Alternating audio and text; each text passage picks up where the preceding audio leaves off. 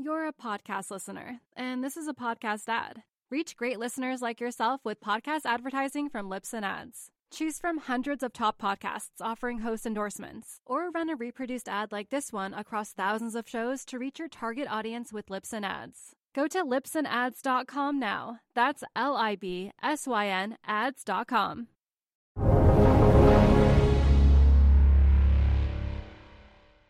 In this conversation, Raoul speaks with his friend and Real Vision favorite, Hugh Hendry, founder and former CIO of Eclectica Asset Management. Raoul and Hugh go in depth on their macro views. They explore how gold could perform in a debt deflation and why calls on equities are cheaper than puts the more out of the money you go. It's a deep investigation into volatility, gold, debt, and the interplay between all of these factors, as well as an analysis of where we are in the macro cycle. But it's more than that.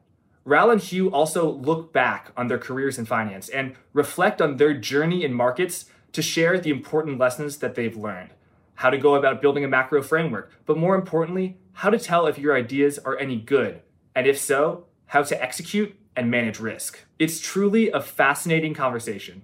Please enjoy.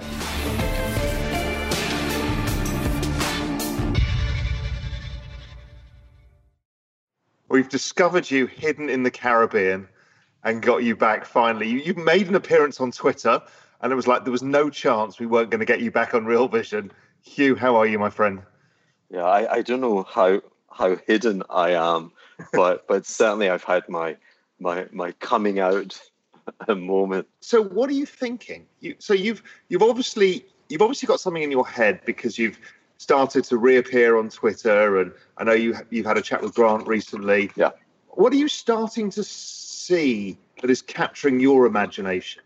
I had to leave the business at the end of 2017 because whilst I was passionate about everything, it was becoming a joyless activity, but it did feel like exiting a little bit prematurely, and like I said to you, I spent a lot of time just going back over everything that came to pass, and I've now committed to the most attainable project for me. And I know it's grandiose and self-projection, but kind of like the first step is always the hardest step. I could just hide. I lived this incredible, wonderful, insanely good life, and that could be enough, and I could just hide. But I kept having a sense of regret and a sense that there were certain skill sets and like you should pursue them,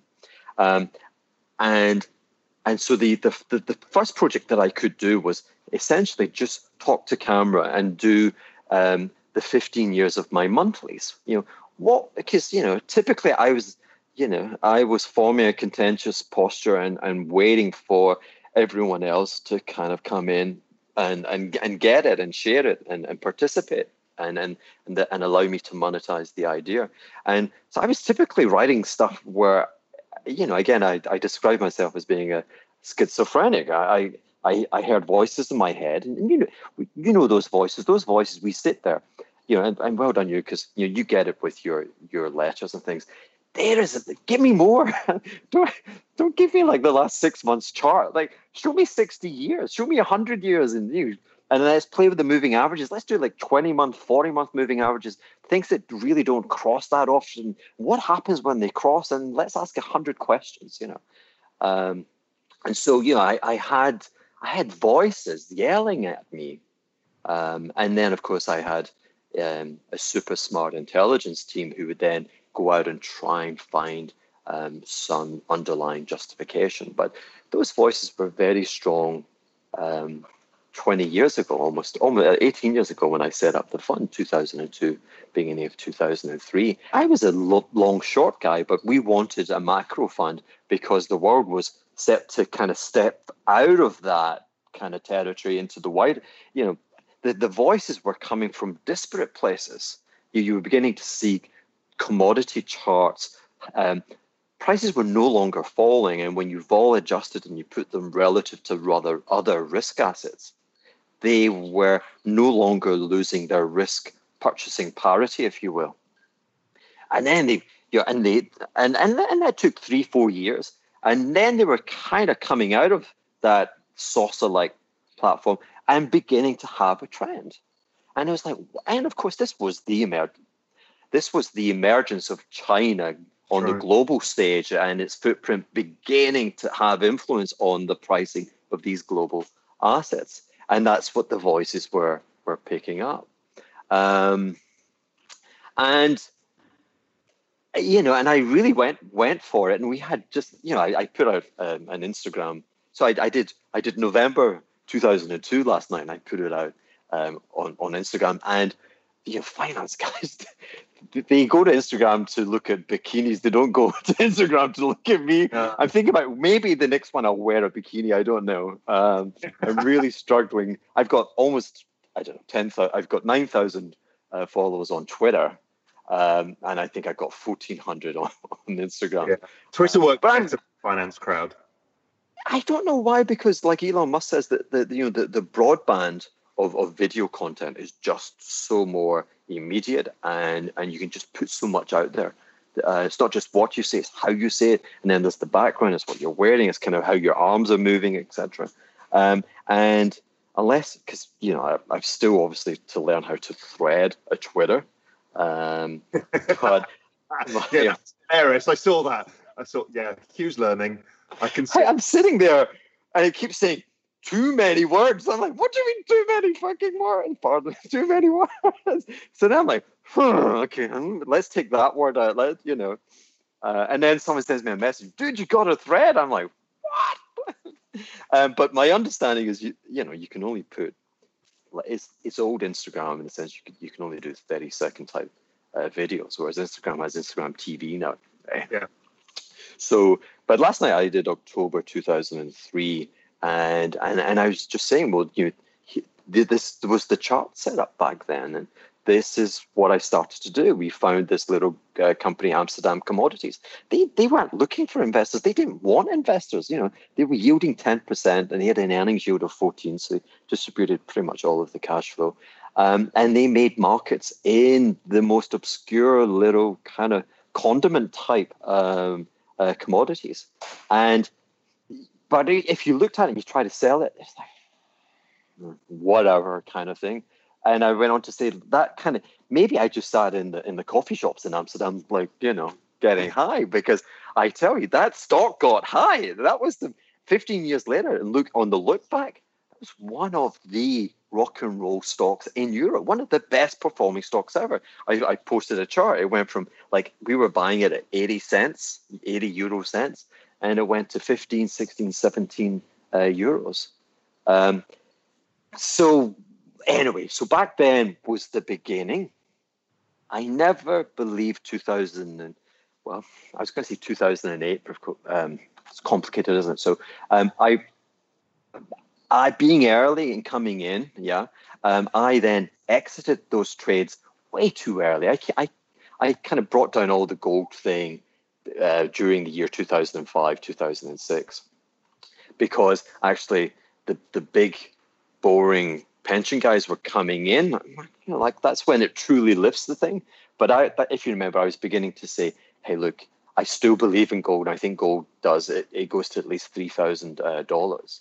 But it's a Greek tragedy. You really need an intervening, profound deflationary shock.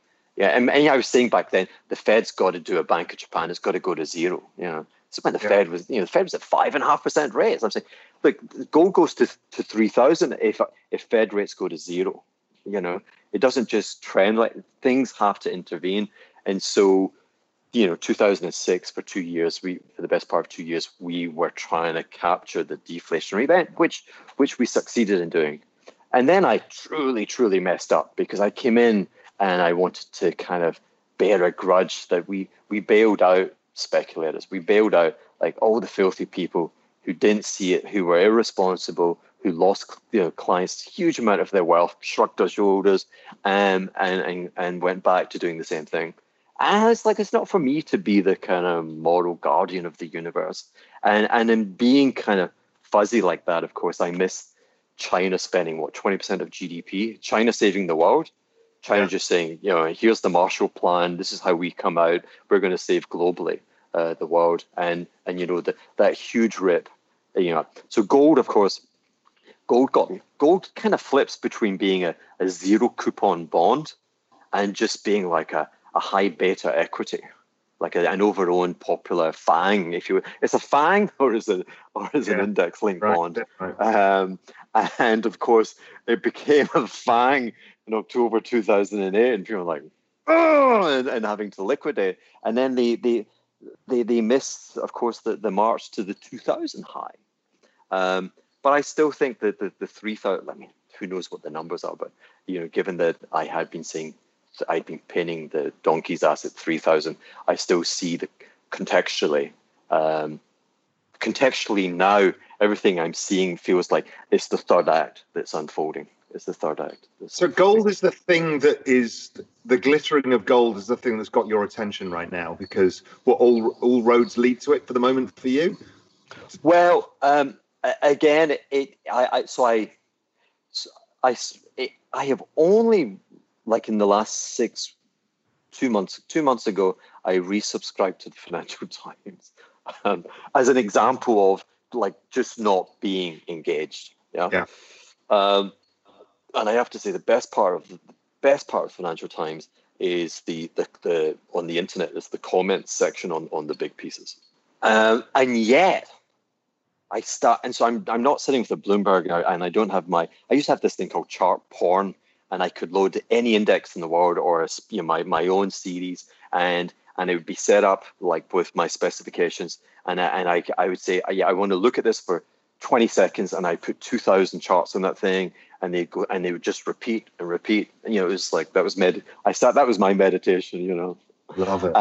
So I've not had that, and yet the damn voice is like, I'm waking up in the middle of the night. Did you hear that? We got rats in the wall. What's going on? And of course, gold.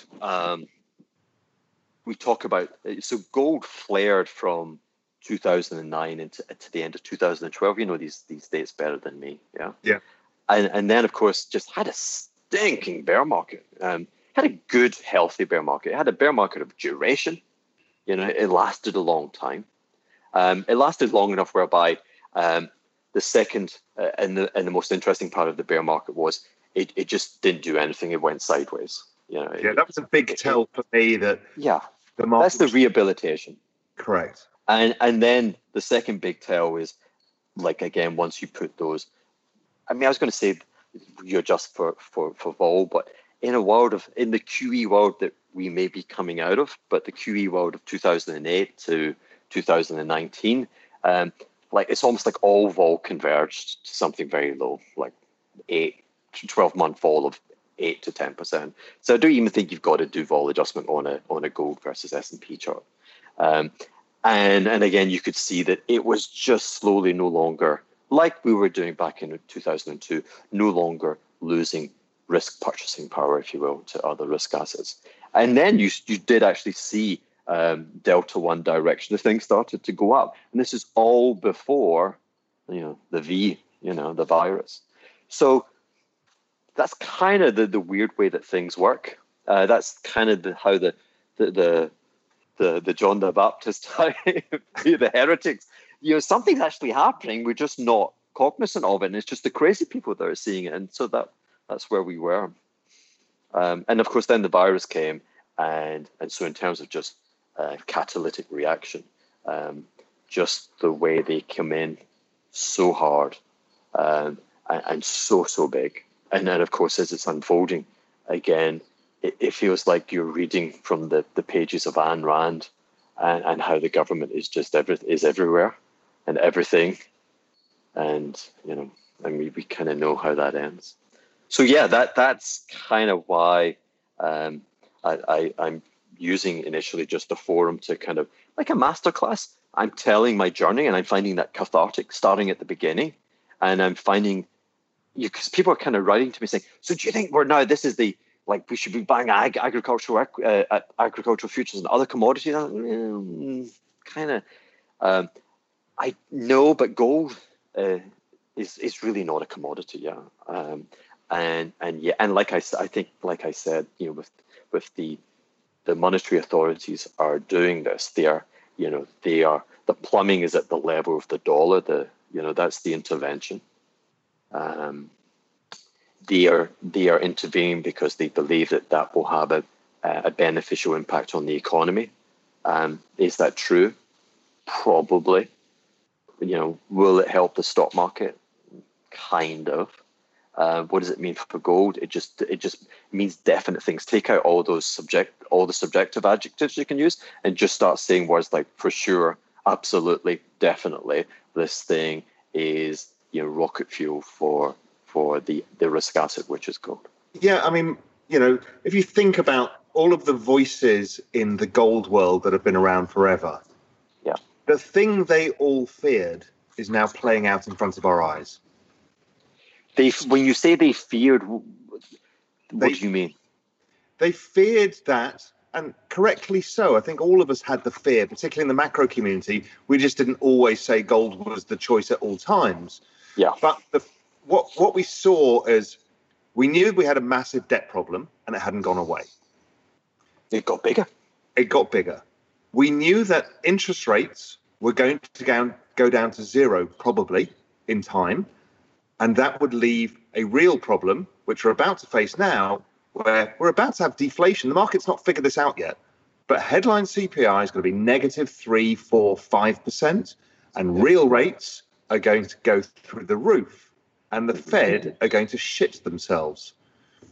The only answer that they have is more.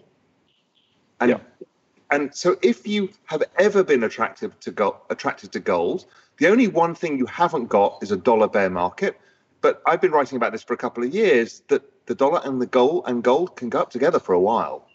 Yeah. And then eventually, because in a debt deflation, dollars is what everybody needs, gold is what everybody wants. Or the other way around, maybe. Everybody needs gold, everyone wants dollars. Yeah. It's the convexity of gold because it becomes the zero coupon treasury. It's the global treasury zero coupon bond.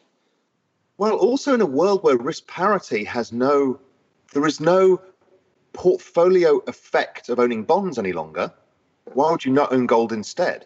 This is Dan Tapiero, I think, raised this point. He's like, I don't understand why risk parity these days wouldn't be own equities and own gold, because it has some convexity that adds to a portfolio that bonds just don't have any longer. Yeah. So my take on that, of course, remember I said to you, gold is like me as a schizophrenic, and 1 minute it's your friend, but the next minute it really doesn't like you. Okay. So I'm saying to you that 1 minute it's profoundly short volatility. And at the other moment is deeply convex, like a zero coupon bond. And so my take on it really would be that you want to marry a gold position with a long vol position, and which is easier said than done. But it may be becoming easier to own volatility. But I say maybe. I really don't know, and it depends on what happens next.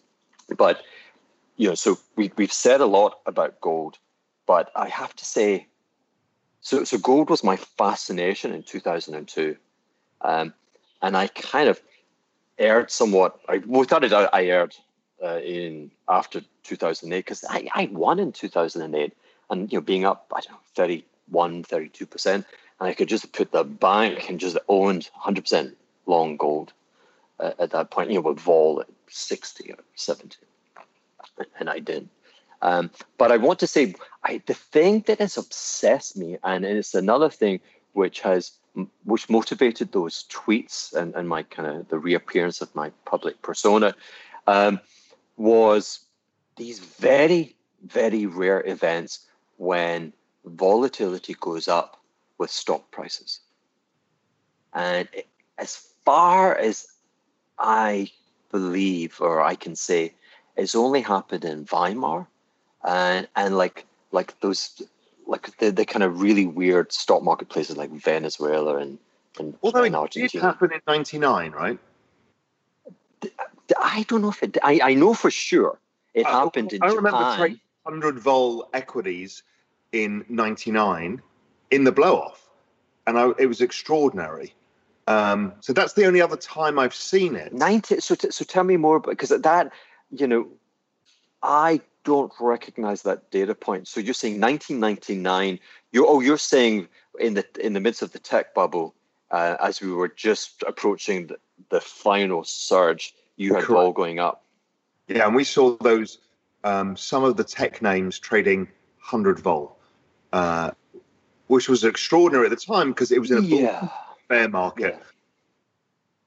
Yeah, but you're right, because the 1998 to the finale was punctured with 50-60% peak to trough corrections in those positions, which gave them. But what I want to say is that they were rising with a high level of volatility. Okay, and so when they had that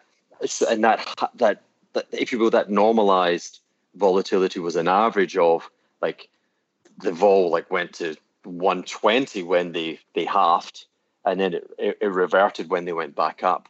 And what I want to say to you that is that actual surges in stock prices higher, because I spent a lot of money researching this, and maybe other people watching this could come back and lend any of their observations if they can. But I am pretty sure that the only time since 1987, the crash of 87, the only time, maybe it's the only time in terms of a stock index, that the stock index went higher and vol surged higher at the same time, was with the when what's he called, the Japanese Prime Minister, Abe-san, because he'd been Prime Minister a long time ago and was discredited being too nationalistic with the whole Second World War and stuff.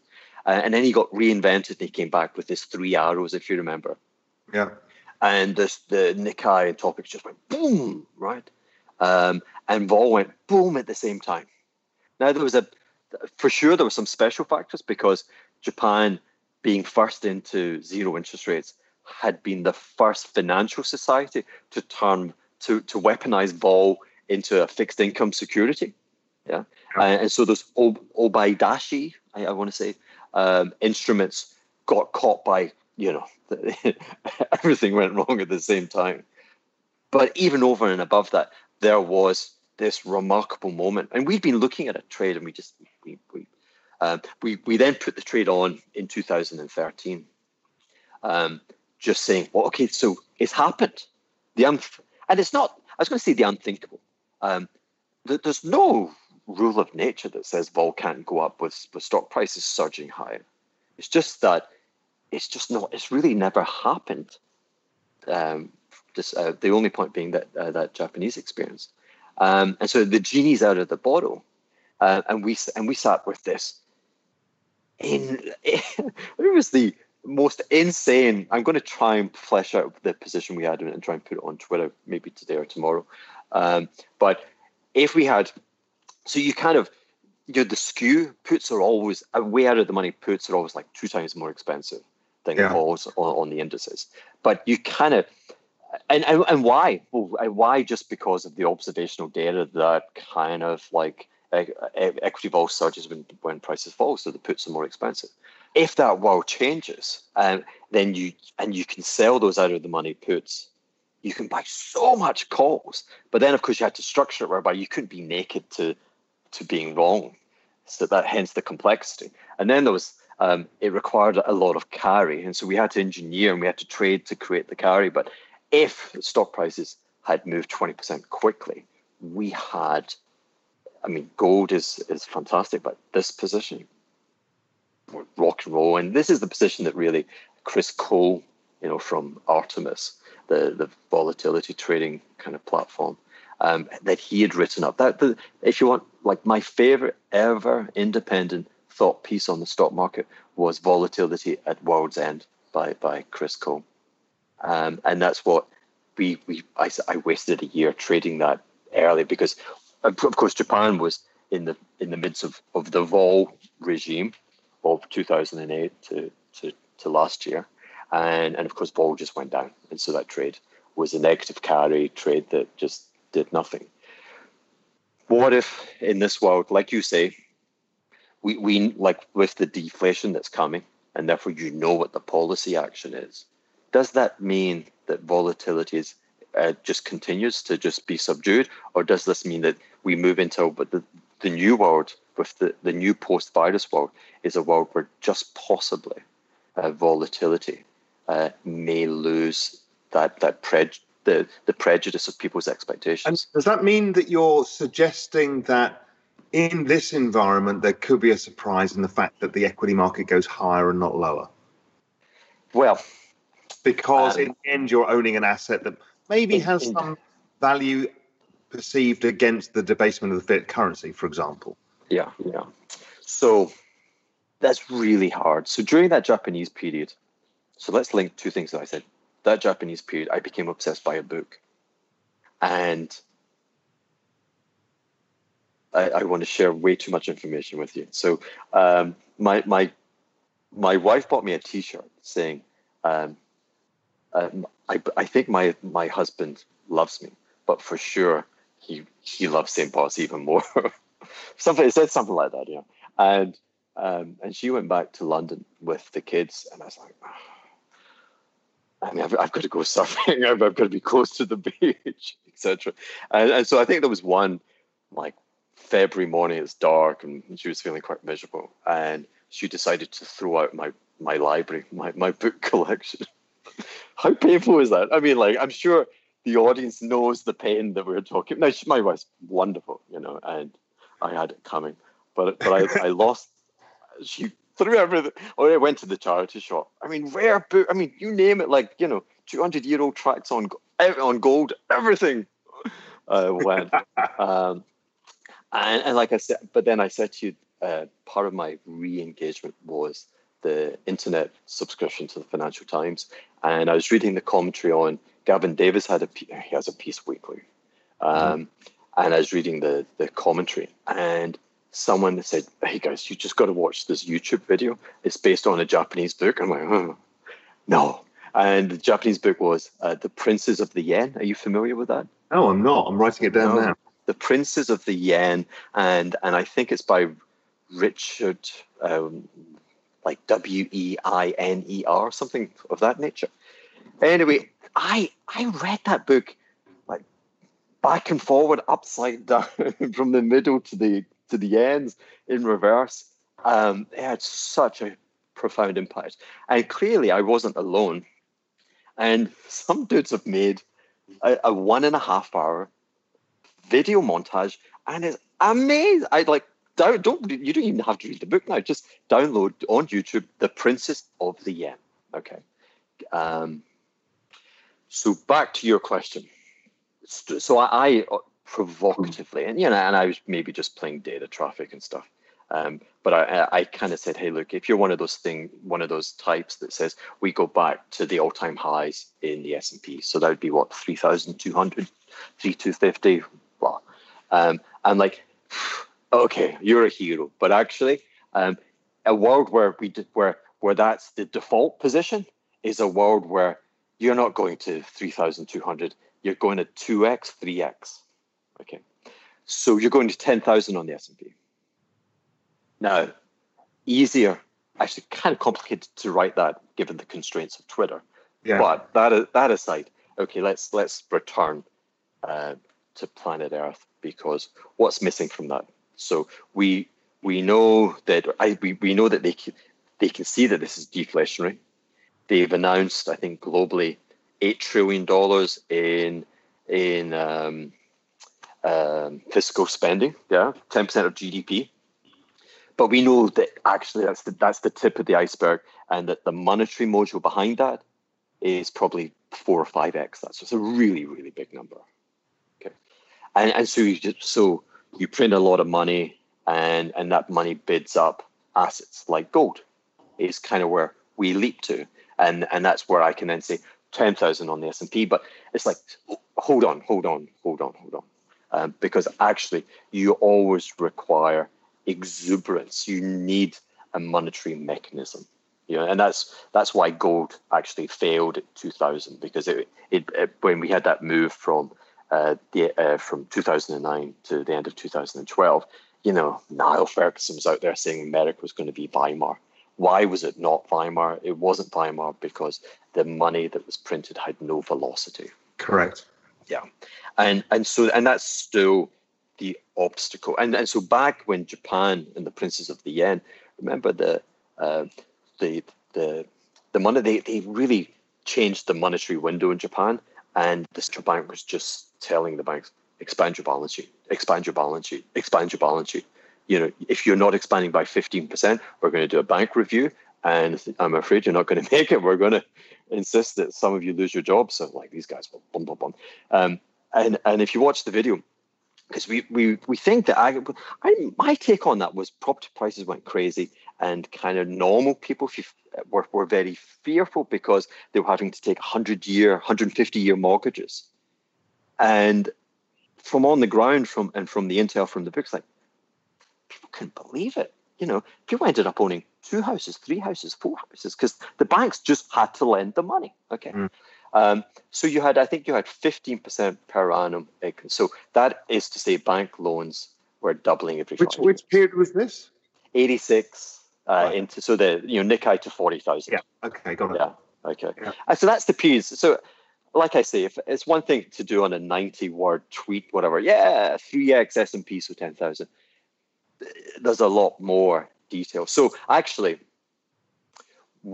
so you can sit there and just be right with your thesis and say gold is it is the world's zero coupon treasury. It just it's not soiled by, it's beyond sovereign risk. It's a global thing, and it's the greatest convexity you have to this world of deflation, and gold is going up, and I think you've got enough evidence. I think everything's on your side there. For me, I am just so intrigued by how much more money you can make if we are talking about a world where the vol regime is going to shift and change and like really become funky, because we're not prepared for that. And a real example, and I didn't just disappear. Okay, I was at, because I want to think I'm a smart guy. I actually concocted my personal trade for volatility at the end of the world, and I'm living. It's like the Truman Show. I am sitting inside a gold box. Think of not just owning a security like gold. Think of actually being that security. And Hugh, the reason I'm here is exactly the same. Exactly. It wasn't a coincidence I bought a place on a small island in the middle of nowhere. Yeah.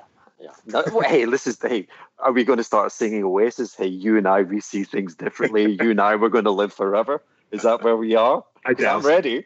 Yeah. But you and I know we can both fuck up badly as well. So for me, like you, so following in your footsteps, you pioneered this. But for me, last year I borrowed 5 million euros, 20 years fixed, and I paid 2%. And 2% was the wrong figure. It should have been like 1.3. But I was like, whatever, hit me. So let me just say that again. I borrowed 5 million euros to buy a property in St. Bart's, to buy a part of believe me, it's a much bigger investment than 5. And a French bank was willing to lend me fixed. Okay, that's very reminiscent. So that is assuming your world. That's a world where kind of gold is going to kind of go to 3,000. It's going to go to 3,000 because it's going to be difficult. But there's enough financial lubrication that it won't be the 1930s. But it's going to be a world of zero interest rates for a long time. And I just don't think that the banks are as smart as that. I think they've got that wrong, and I think they've got that wrong like their German cousins after the First World War. Yeah. So Germany was devastated clearly after the First World War. So was Japan after the Second World War, yeah? And yet, within 15 years, Japan was had very quickly emerged and was like approaching the income levels of the West. Maybe 15 to like 20 years, 20, 25 years, it was there. So the fact that you're decimated, I hate that word decimated, you're destroyed by war, financially, your central bank turns around, your banks are bankrupt because they own worthless pieces of paper. But actually, as a central bank, you're going to say, okay, give me that worthless thing and I'll give you $100 million for it. And they're like, but it's not worth it. Thank you very much. They're like, you're giving me 20% of Hitachi or Toshiba or Sony or whatever. Presently it's worthless, but give it to me and I'll give you this worthless piece of paper called the yen. Yeah. And Japan reemerged. And so the same dynamic was happening in the German economy after the First World War. And then, like now, you could come in. You had to be wise. You had to buy the right asset. And you've been great. You've preached this. Buy something tangible, real that throws off cash. Yeah, and it's you've got a lot of data. Like it throws off cash in good times and bad times. I don't like cosmetics. People get depressed, and they have to look really good in depressions, and they have to look spectacular when life's great. I don't know. But it throws off cash. And then you sit there and you say to the bank, hey, hit me. And the bank's lending you 5 million, 10 million, 15 million, 20 million for 20 years fixed because it sees a world where interest rates are just, they're anchored and they're never, if anything, they're going lower. And so I want to be the other side of that. And here in St. Bart's, I develop, I'm going to share some of the properties, the projects that we have, but we do uber luxury, to the uber creditor status, the guys who the princes of the world who own the world come and they there's no point in having a private island. If you're in a private island, no one can see just how amazing your intellect and how amazing your courage is. Yeah, you got to come. Like here on New Year's Eve is the greatest concentration of like the most grotesque giant super yachts in the world, and it's like a caravan park. I've been on these things. I'm like, I could pay me to stay on these things, But, I get to own very, very, and again, a bit like gold, they don't want any more construction on this beautiful island. Yeah. And they're making each year, they change the civil code or the code of urbanism, and they make it harder and harder to build, to develop. So my first project, we did 550 square meters of internal space on an acre of land. If I did that project today, I would get about 300 square meters. So this thing now is unique. Okay. And so scarcity value, one of a kind, if anything, is diminishing in terms of the supply is diminishing. And then and no currency risk. This is a euro asset. I'm funding in euros. I'm funding it. And the next deal, my bank, and so the bank calls me, right? You can't really say it, but I feel like I'm having a good confinement. The bank phones me and says, just thinking, like the French government, they want to help. I'm like, they want to help me. And they want to give you a break on your mortgage. They want a 6-month break, and I'm like, what do you think? I'm like, yeah, why not? That's fine. Pourquoi pas, mon ami? Merci beaucoup. Anyway. And then I got an email, and he's like, from our friends in the government, they're willing to make a loan. They will lend you 20% of whatever your average loan balance was last year. No capital repayments, an interest rate of 0.25%. And probably with the right to extend maturity. Is that something you'd be interested in? So I was like, yeah, that's something I'd be interested in. So, so I get to live when we have a hurricane, when we have a virus. I get to live in these gin palaces. Yeah, Normally, these are commercial projects. So this is not my real life. Yeah. But I get to own these exclusive rare assets, I think funded at the wrong rate. And then the ownership cost to me is zero because this is the longest holiday letting season in the world. We get 26 weeks a year. And so the clients pay for the financial servicing of the property. So there's no additional yield above the cost of finance, but it's free carry essentially, including maintenance. So the first few trades, the positive carry was insane.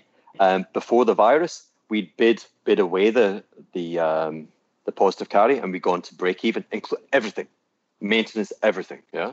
Right. Okay. Good. And I think the virus, and if I get assistance from my friends in the French government with additional loan facilities, I can sit, because my dream is I think I put something out saying I'd kind of like to do a property fund here. Very hard to do, but my idea is I want like very long, very patient money. I want to be the central bank of this tiny little island, so that when there's a liquidity issue and someone's got to sell something and they've got to sell something at the wrong price, I make the price and I clear the market. Still thinking about it, but there's just a chance that the virus changes. We might be able to restore positive carry back into that trade. But that's that's my thing. That thing blows out insanely in a world where the S&P goes to 4,000, 5,000, 6,000, 7,000, and that's not a world which is healthy. That's not a world where ordinary people feel happy. And that's the world that you understand that you're conjecturing. The person who's been propounding that theory, you know Brent, don't you? Brent Johnson? I think I know the name, yeah. Well, he's on Twitter a lot, and he's been on Real Vision a lot. He's a good friend of mine and Grant's and stuff. He has the dollar milkshake theory, and his theory is a rising dollar and rising equities based on bad things, not good things. Yeah. And I have some sympathy for that view. I also think that what's interesting is, regardless of what the equity market does, gold or your Caribbean gold box works as well. Because in a world that, let's say, goes towards where I think it's going to go, which is a longer drawn out depression of some sort. So we have a big GDP fall and it stays low for longer, like we've seen in Italy and we've seen in Spain and other countries. Like I want to call it the gilded depression. Because it's a world where you get universal credit. It's a world of 20% unemployment, but the state is paying you to be unemployed. Or to differ? Do you think it's different? No, it's possible, but I don't think they'll pay you enough. So therefore, cash flow globally falls, which I think leads to the big insolvency. But can we just stick on that narrow point for a second, because that's really of the moment, in the sense that the initial intervention by the U.S. Treasury, where you made available, I want to say like $650 billion for small enterprises, and then you had $1,200 checks to the individuals, to the workers, and of course you were ready for the surge in unemployment claims, and so you're paying the unemployment insurance. As I'm sure you read, the small enterprises are returning the loans because they're saying, well, 80% of it has to be spent on paying salary, and if we fail to spend that, then you want the money back kind of immediately. And we kind of don't know for two factors, because there's going to be social distancing. We don't know how willing people are going to be. But secondly, I can't get damn staff. They're happy sitting at home because the unemployment check for now is better than kind of cleaning the dishes. And that's a messed up situation. Yeah, but also in the end, to paper over a debt crisis or a solvency problem with more debt is not the answer. You're the flip side of that, right? So you're able to service debt and therefore to take on more debt is great. I remember my old boss, Noam Gottesman, back in 2008, borrowing a shit ton of money because he knew he could. Now, nobody else wants that debt. So my brother-in-law, who owns a restaurant in Asheville, North Carolina, sure, you can give him, and he's a great chef and it's a good restaurant, but to give him more debt terrifies him because the debt is the issue. So there is a velocity of money issue. And again, you know, it's a reason why St. Bart's property goes up, but other stuff still falls. I think I still worry that there is a solvency event, and maybe somewhat from the gilded box, you don't see it as much as it would be. Oh, for sure. But then I was listening to you intently, and I felt you were prejudicial in the way that we've all felt ourselves be prejudicial in our understanding of macro and crisis. What's the amazing book? Panics, Manias, and Crashes. Crashes, yeah. You know, the Kindleberger. You can't be a global macro manager student wannabe without like being able to, recite it chapter and verse. But we lived in a world where actually it doesn't. The linkages and the causality haven't happened, and we now it's being kind of replaced, God forbid, but we live in a world just now where the dominant ideology is, what is it called, modern monetary theory? Is it MMT? Yeah. Or is that what it's called? Because it's so I'm a little bit out of it in terms of the MMT or what have you. I keep calling it PMT, but I'm thinking of something else.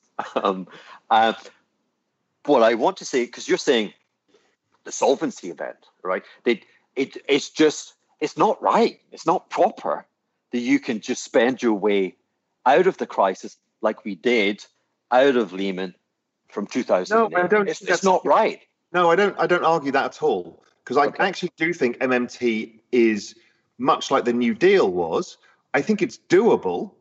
What happens to the currency markets of the price of gold in that? Okay, that's great. That's a great macro equation for us to all play. Can a massive fiscal stimulus that actually rebuilds and does create some productive use of assets, new assets, let's say, yeah, I think that could work. What I'm saying is paying somebody 20% less than their income to give them a subsistence living destroys cash flow for companies that are already in debt. So my fear is that playing out with a very little time. I mean, basically, everyone blew through all of their savings in 1 month, including every small business. So, but take me to the edge, push me over the edge, because you said solvency. Describe the solvency issue that says, I'm coming in and I'm cleaning this shit house, okay? Yeah. So how does it end? Because I don't see, I'm not smart enough yet, so I'm listening. So the solvency event for me is, I use the restaurant because it's the easiest one for us all to understand because we go into them all the time. So if you go to China right now or Singapore, there's social distancing in restaurants. So they've reopened. Hurrah! Equity market rallies. And there's been some subsidies for people to keep them afloat. Most of that is in form of new debt. There are some cash handouts too. But you open your restaurant, and here the magic happens, is you can only have half or less the number of customers. The moment you open your doors, you have to pay staff. The moment you open your doors, you start puking money. When you furlough your staff and negotiate with your landlord to not pay rent, you can hold in the deep freeze for a period of time. You reopen, you're fucked in a couple of months. And that has a knock-on effect, right? So everybody gets tipped out of jobs because you're going to downsize the number of restaurants. That's okay. That's how the cycle works. But the problem is that happens at scale because of the unemployment, and you've got unemployment benefit of which people are starting to save. I think you're likely to see the saving rate rise because of the issues that the behavioral and emotional issues people have faced from this. They're not going to go back and open the ball. I don't think they will not have the means to save. They won't be earning enough to save. Okay, fine, fair enough. But the chances of consumption going back to the same level is unlikely for an extended period. Okay, but then can I say to you, okay, so that I fully get that. I can see that happening. And so, I'm like the new Chancellor of the Exchequer. This guy's incredible in the UK. He's like, what's the problem? No problem. Let's just spend, like, how much do you need? No problem. This guy's the most popular politician ever. And he looks really nice. He always smiles. What's the problem? No problem. Okay, so I'm going to role play that. And you've just, my smile, I'm like, oh my God. But I'm back being, what's he called? The UK Chancellor? It's an Indian name. I don't know. Oh, yeah. Sonny, and Sonny disposition. He says, okay, hey, the problem here is like so you open and you hemorrhage. So don't open, just furlough. And so then you say, yeah, but okay, so these are low skilled, unless they were talking about the restaurant and the kind of lower skilled elements of that. And they sit there on unemployment or universal credit. And so I'll problem solve and I'll say, the problem with that scenario, universal credit's too low. I'm gonna double it. Okay, what's your problem now? Okay, so you say, well, how are you going to fund that? No problem. Are you serious? I'm sovereign. I'm UK. My government debt to GDP is 100. I look at Japan. Those crazy guys are at like, what are they? They're at like 220. This is beautiful, right? Yeah. So this is where constructing a macro theory framework or portfolio, you have these two things, right? You have an insolvency event, or you have a massive transfer in some way, shape, or form onto the central bank balance sheet. The government and then the central bank, right? Sure. In both those equations, there are certain bets you can construct that have high probability outcomes, which is where it gets interesting, where it doesn't matter what happens, we just know it's going to be extreme. So therefore, go back to the beginning of our conversation, the probability of gold rising strongly and further than most people expect is extremely high. It's as good a quality macro bet as I can think of. Absolutely. It is also intuitively what drives me, and I don't think you've gone down the rabbit hole yet, to Bitcoin, which is another one for me that I find you'll get there, I promise you, and you'll end up. I see you're still 27% down on your That's Bitcoin. Right. Eulogize it when you're making money, but anyway. Okay, do that. Eulogize it when I can explain it, but anyway. Forgive me, that was mean. I didn't mean to be mean. That's all right, because I already made 10x the first time around. So 200 to 2,000. I sold out early, went to 20,000. So I made 10x and felt like a dick. Hey, do you know, that thing made my life a misery, because I was doing a presentation and I thought it was like just clients and there were kind of newspaper hacks. And I just speak kind of, I shoot from the hip, and I was talking about, I think I said this in 2011 or something, and I was talking about 2013, I was talking about a world, everything goes up, okay? And someone said, what about Bitcoin? I'm like, Bitcoin goes to like $1 million. I just meant that metaphor, it goes up a lot, right? And like, on my grave, it's going to say, here's the guy that said Bitcoin is going to. Maybe it will. But you're like a genius. But I got such a hard time, and as you know, it went from 600. No, it went from 300 to 1,800 or more. No, it went from 180 to 20,000 in one run. And I said, my comment I think was about 600, 650, and I said it's going to go to $1 million, but it's going to go up a lot. So that's I just like whatever. So I'm interested again to just think through this, right? Because we've got two potential outcomes, and neither of us claim to know which one outcome is going to happen. I have a hunch on one, you may have a hunch on another, whatever way. So we've got this theory about gold. So what else do we construct around it? You've got an interesting idea that potentially in one of these scenarios, the equity market goes up a lot. Yeah. Okay, and of which the upside in wildly out of the money calls in the S&P, and I'm particularly interested in the S&P because there is clearly an indexation effect going on. So you're playing that, and there's clearly a situation where smaller businesses will fail versus large businesses. There's a land grab going on, and you get all of that. So you get all of that with that call option. So that's I think, a very interesting bet. I also think that. But then I say you've got to remember it's negative carry. You've got to fund it. And I thought, I like, remember, I haven't managed professionally money for a long time. And what I did like was, why not fund? Because you can buy 5,000 2021 calls on the S&P for nothing, obviously. But, nothing, if you're a hedge fund, is like 25 basis points that as soon as you trade, it's going to be marked at zero. And so you're going to lose 25 basis points on one position on one trading day for just that kind of small position. And then you're going to have to refeed it every whatever, But given from what you've said and the impetus of the monetary response and the dollar monetary response, sell volatility on the dollar cross or sell volatility in fixed income. Because we know that because the two things about modern monetary theory is actually you can keep expanding the franchise of the central bank's balance sheet. You can do that to infinity unless you lose control of the currency, and or typically at the same time your yield curve steepens. Okay, but if those two events don't happen, like back to my point of like, oh, let's just double universal credit, I can just keep kicking this into touch, right? Because maybe when we get to Japanese level, like with all of the spending which is baked in by the U.S. Treasury and with the slowdown in GDP, what are we talking about? U.S. debt to GDP in 5 years' time? I think it's going to be like 120% of GDP. So 100 percentage points less than Japan.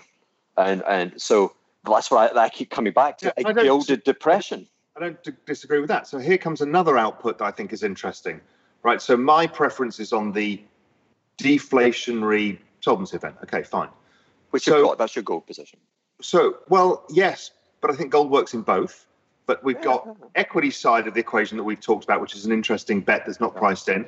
The other side that's not priced in is the opposite bet, which is the negative rate bet in fixed income. It's actually really cheap to construct option strategies around it.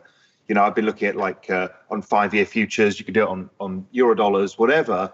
You can do these butterflies that pay out 20, 30 times your money if they have to bring interest rates. So in the situation where they're going to do massive monetary printing, we also know they're going to try and keep interest rates as low as possible so it doesn't cost them anything.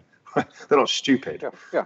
Right? So therefore, the probability in both scenarios of negative interest rates or zero, pinned at zero to negative, I think is a tail that's not priced.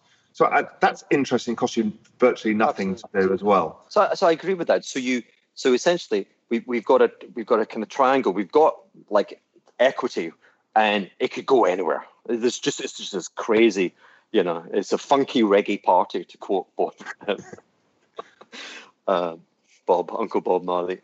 But it's kind of underpinned, if you will, at the base of it is fixed income and the currency, and that's MMT. And we know that the impulse has they will go to all lengths to ensure stability at the core of the pyramid.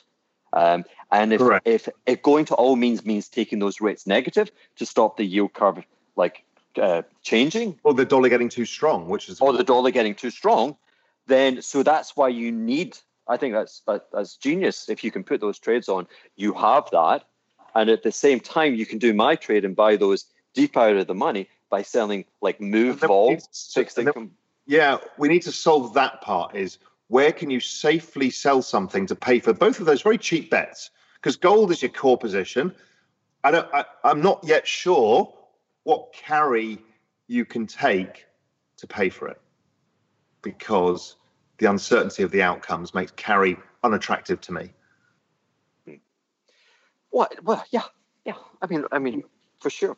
Again, but that's why presently I'm sitting. Maybe the economy is going to change. The economy, anyway, whatever. For sure. For sure. Property is a potential carry.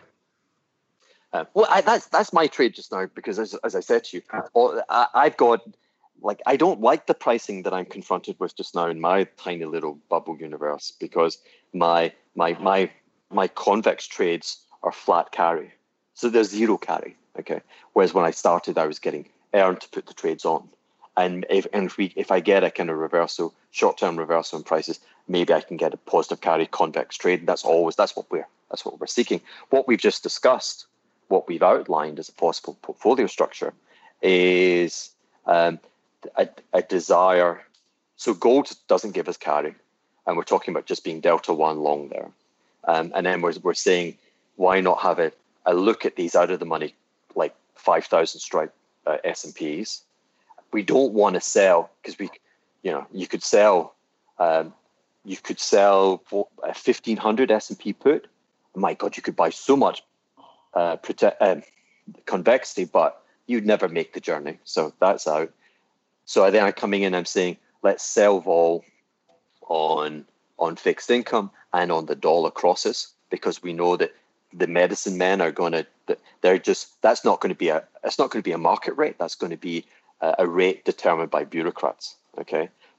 And we put that together. And so the question is always, don't tell me what happens. Don't tell me we're traveling from A to B, and it's not, don't eulogize about point B. Just tell me about every twist and turn in the journey from A to B. So what are the secret risks that we are underwriting in that trade, which could flare at inopportune moments and take us out? We don't mind losing the premium on the fixed income or the equity bet, right?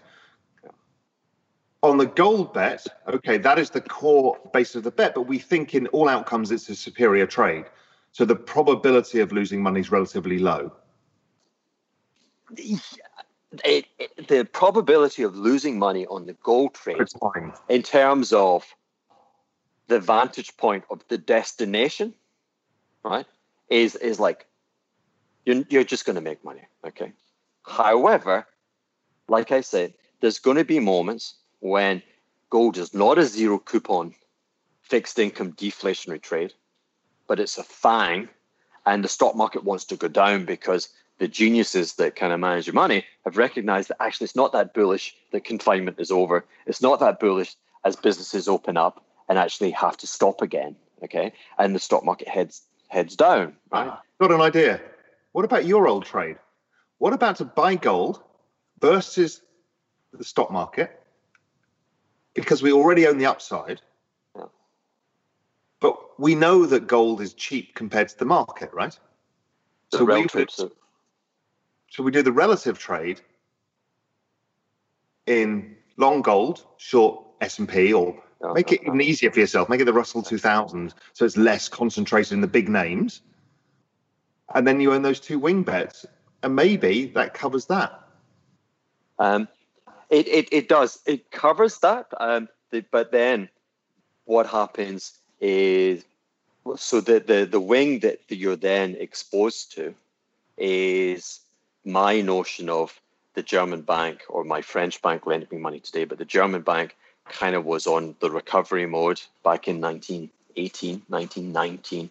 And then we have the Treaty of Versailles, and we have this reparations demand for gold. The victorious French are like, this is serfdom. You're going to be our slaves forever, and you're going to transfer 20% of your GDP every year to us. And you get this. You end up, the Germans have got no choice but to debase their currency, and in debasing their currency, you get the Weimar like asset price inflation. I don't want to be short the S&P and long gold in a world where the S&P might be going to 5,000, 6,000, 7,000. You've already got the call, and gold's going to go up in that situation. But you've got the call. True. Yeah, no, true. You've got the call. You've got the call, and you're long gold. Okay. Yeah. So what you're saying is actually the one risk one of the biggest risks in the trade is the principal delta one position. Correct. It's Frankenstein. It's either zero coupon or FANG, and so you're trying to dampen that kind of flicker. Yeah, to give you a better chance of letting this play out. Because as you and I know, it's very easy to be right in a long-term view. It's fucking hard to do it and hold on to the trade in the middle. I still think, but I would maybe suggest, like, just don't supersize the delta one correct gold position, or just own it, but not supersized, right? And I think that your the convexity from your negative interest rate derivatives, I think they will flare. They will produce a P&L at the moment when gold becomes Absolutely. like a FANG. Yeah, they should do. They should do. Yeah, because the probability of negative rates goes up. massively in a falling stock market. We know that because there's a reaction function to central banks that's well understood. Yeah, that makes sense. Yeah. So what we're demonstrating as two old geezers is that in managing and thinking about the taking risk on behalf of clients and other people, it is not just a question of how much we're going to make, how much do we need to make. It's a question of safe passage. I've got to be able to sell this, view this. It's like being an art. For sure, I'm a piss artist, but I like to think of my artistic endeavors. But I start with it. We've started this conversation with a blank canvas, right? And we've kind of got, we squiggle there. And now what we're doing is we're trying to convince a group of wealthy patrons to participate and sponsor our view or our multiple views of scenarios which may play out. And we're going to sit there and we're going to curate and we're going to take good care of that beautiful painting that's going to enrich all of our friends. I think it'll be fascinating to people to watch this, is how that portfolio construction thing is not straightforward. It takes a lot of time. And, you and I we've thrown together some ideas here, but there's a whole lot of testing that needs to be done on something like that, because you're trying to construct a long-term view that needs to be robust enough to be able to hold the position. And that takes a lot of analysis and time and thought and kicking the tires and saying, what if I'm wrong and where am I wrong? Because it's always... the majority of your time is spent on that. 20-30% coming up with smart ideas. Like smart people are dime a dozen sort of thing. But being able to program it into a machine that can actually give you safe passage. Managing other people's money and the type of person that chooses to manage other people's money is a kind of traumatic experience, or it can be. You do spend, you persuade yourself that you're having near-death situations, which is ridiculous. It's like you wake up and you go, oh shit, I'm going to die today. They're going to kill me today, and it's ridiculous. I mean, of course, it's part of it's what creates the drive, and it's kind of what you get paid. It's also kind of what you get paid for. You have to feel sick on behalf of the customer, right? Yeah, exactly. So I for sure I can't bitch about it.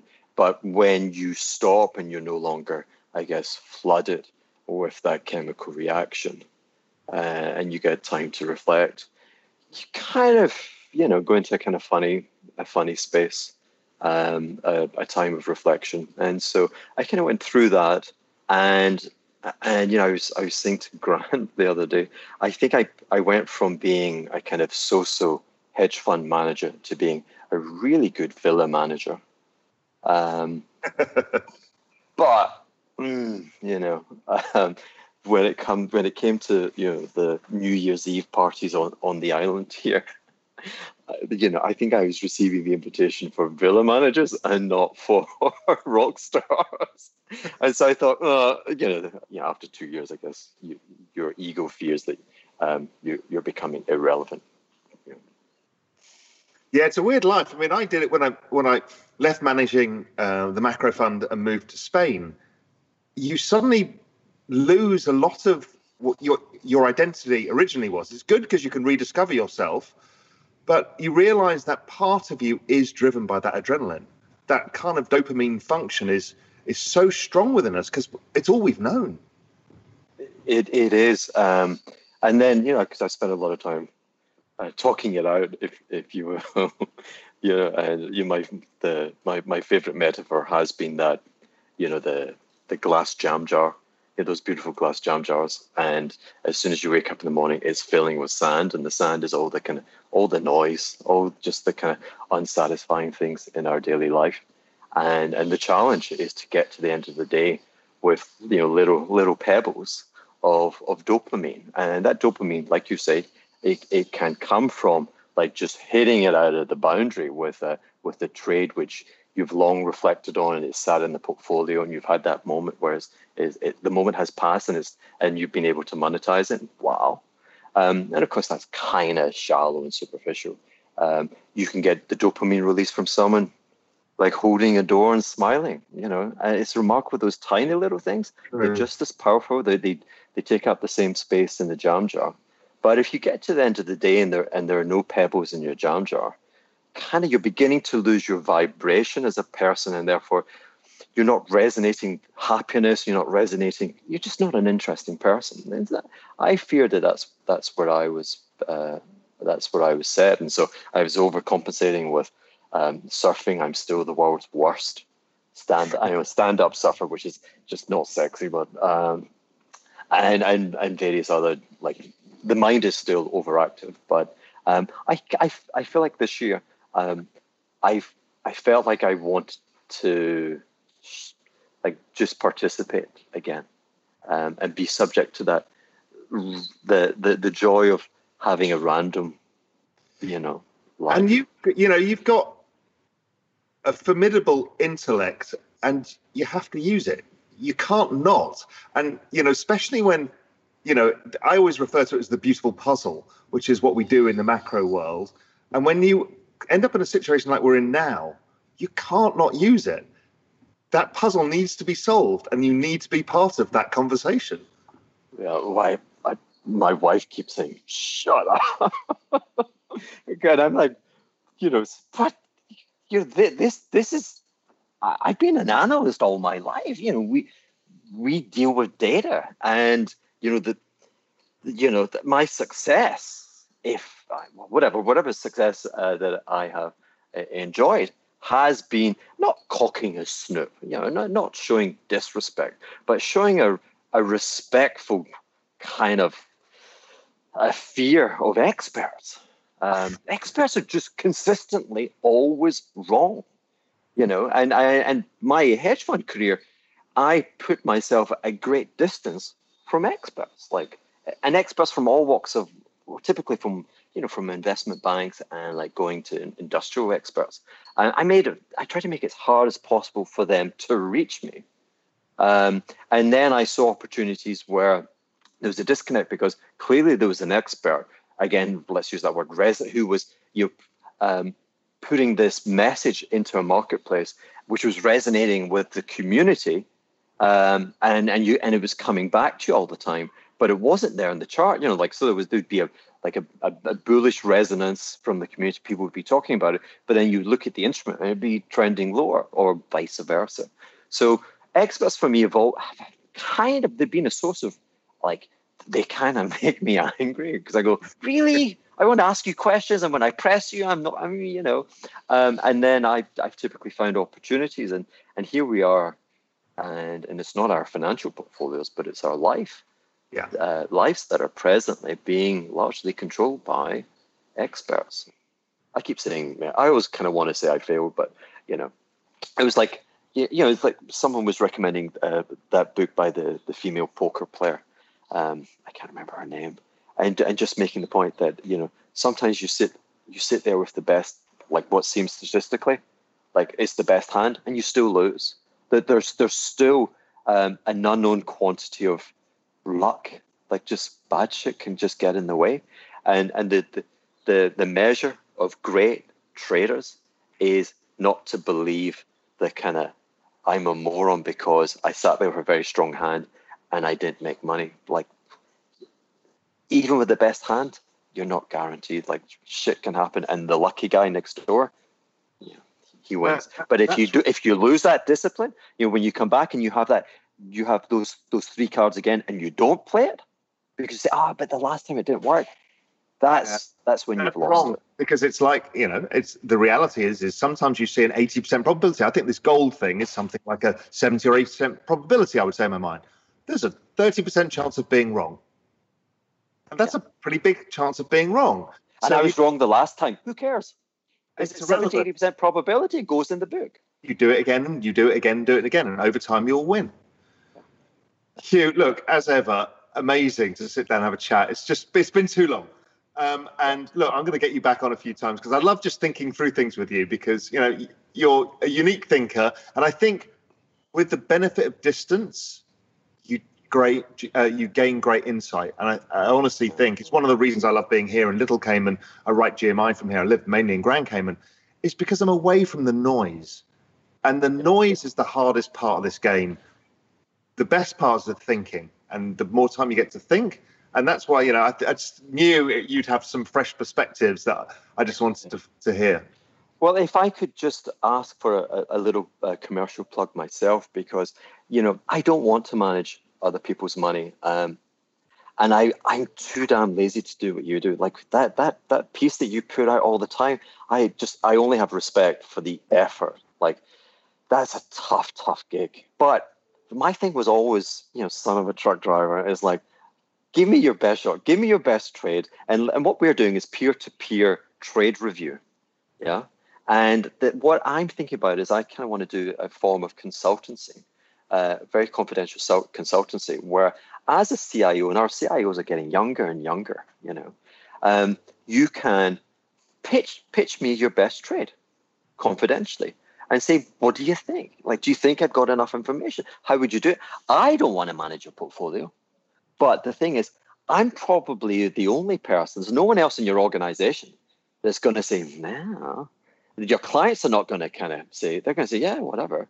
You need one, and I'm not to say I'm always a doubting Thomas, but you need, it goes back. There used to be this legendary macro conference where, people like Alan Howard would stand up with they pitch their best trade. The Drobny conference. Yeah, Steve and Andrew, You pitch the best. Why would you do that? You do it because A, you've got it, so you're front running, okay? And B, you do it because it's only with the people you're surrounded with there, these like people with superpowers, they're the guys that are going to say, yeah, you missed it. Look at this part, like we've just done. So I'm thinking I'd like to monetize an element of that. I mean, I do some of that macro consulting for people. And I think it's particularly in a macro world like now, it actually didn't matter 3 years ago. We were irrelevant. And you were exactly the right time out of the market because we were just irrelevant. Yes, we saw the flare up in 2015, got interesting. Then it kind of died back down again. It's a macro world. So, I think it's a very interesting thing because 30 years of experience are worth a lot to somebody else. I agree. Well, listen, time is precious, and I've taken up a lot of your time, so I'm going to let you go. And I want to say hi to the community. Nice to be here and having this conversation. Instagram, Hugh Hendry Official on Instagram. Come on, get over your prejudice, have some fun. I want to see you in a bikini. We've talked about this. It's coming. A mankini is coming. Thank you very much. Hugh, fabulous. Thanks a lot, my friend.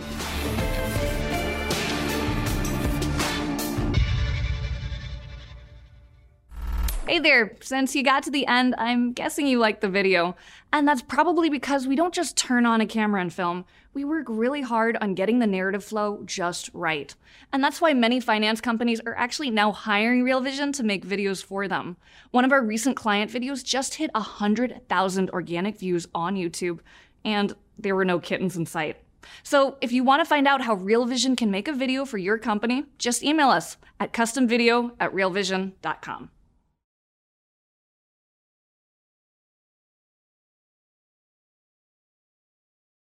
You're a podcast listener, and this is a podcast ad.